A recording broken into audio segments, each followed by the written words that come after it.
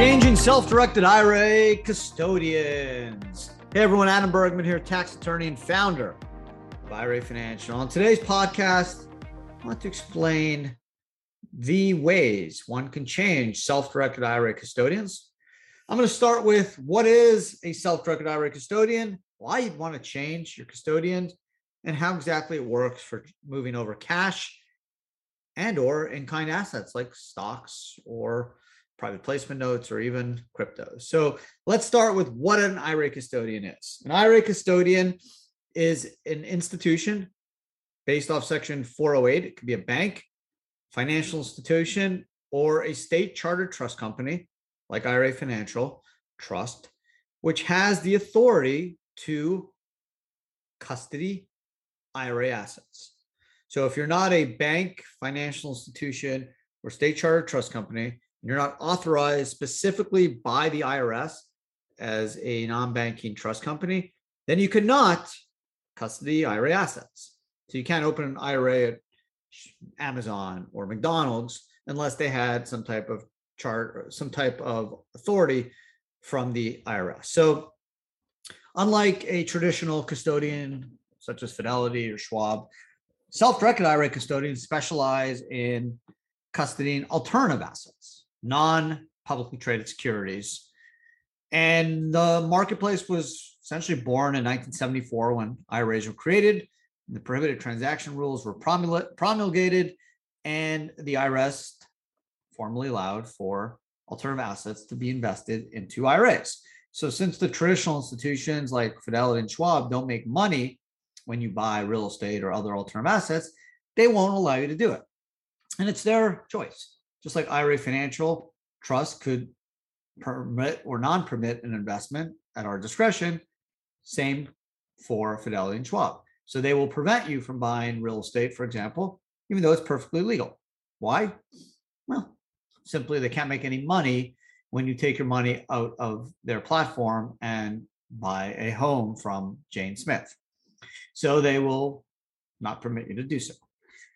So once you want to set up a self-directed IRA, there's many great self-directed IRA custodians like IRA Financial Trust.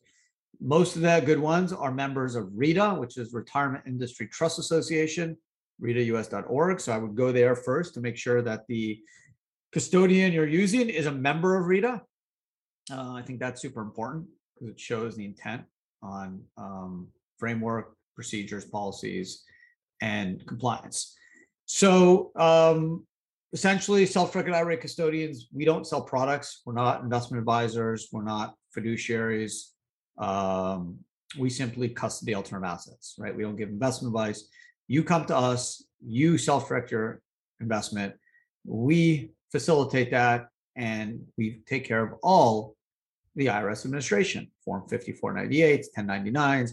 We assist with the reporting on distributions, requirement of distributions, contributions, all that great stuff. So you simply could just focus on doing your investments, and we'll take care of all the administration.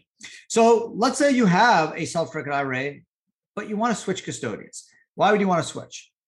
A number of reasons. Fees, obviously fees is a big one, right?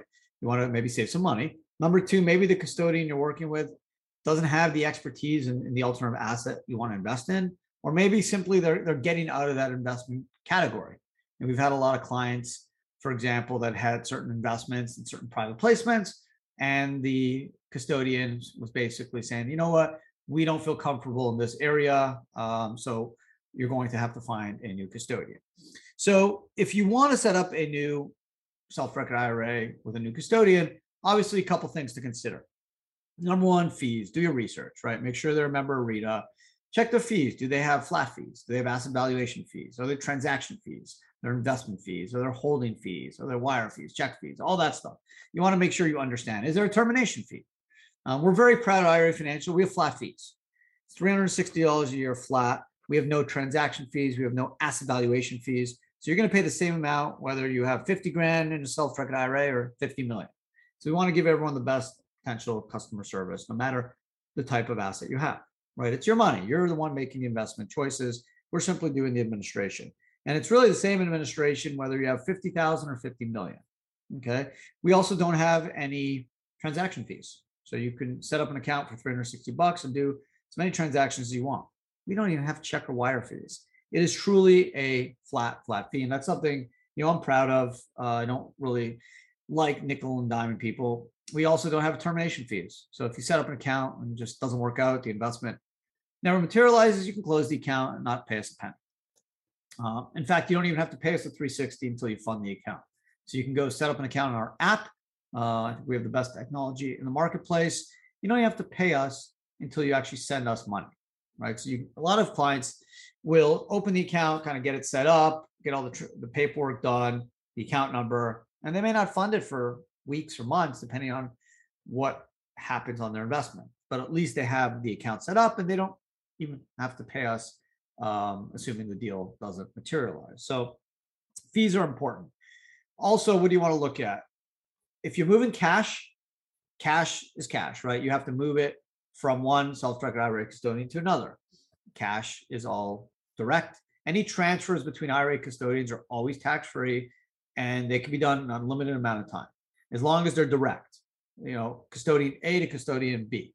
If it's an indirect rollover transfer where the money goes to the IRA owner first before it's sent to IRA Financial, for example, that's called an indirect transfer, and that can be done only once every 12 months. And when you have access to that asset, whether it's cash or property or cryptos, that has to be returned to an IRA or a 401k within 60 days. So again, that can only be done once every 12 months.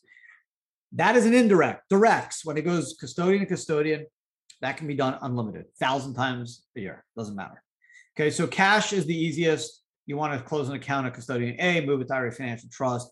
You move the cash, you open an account with us, fill out a transfer authorization form, and then we request the transfer from the custodian and they'll send us the cash.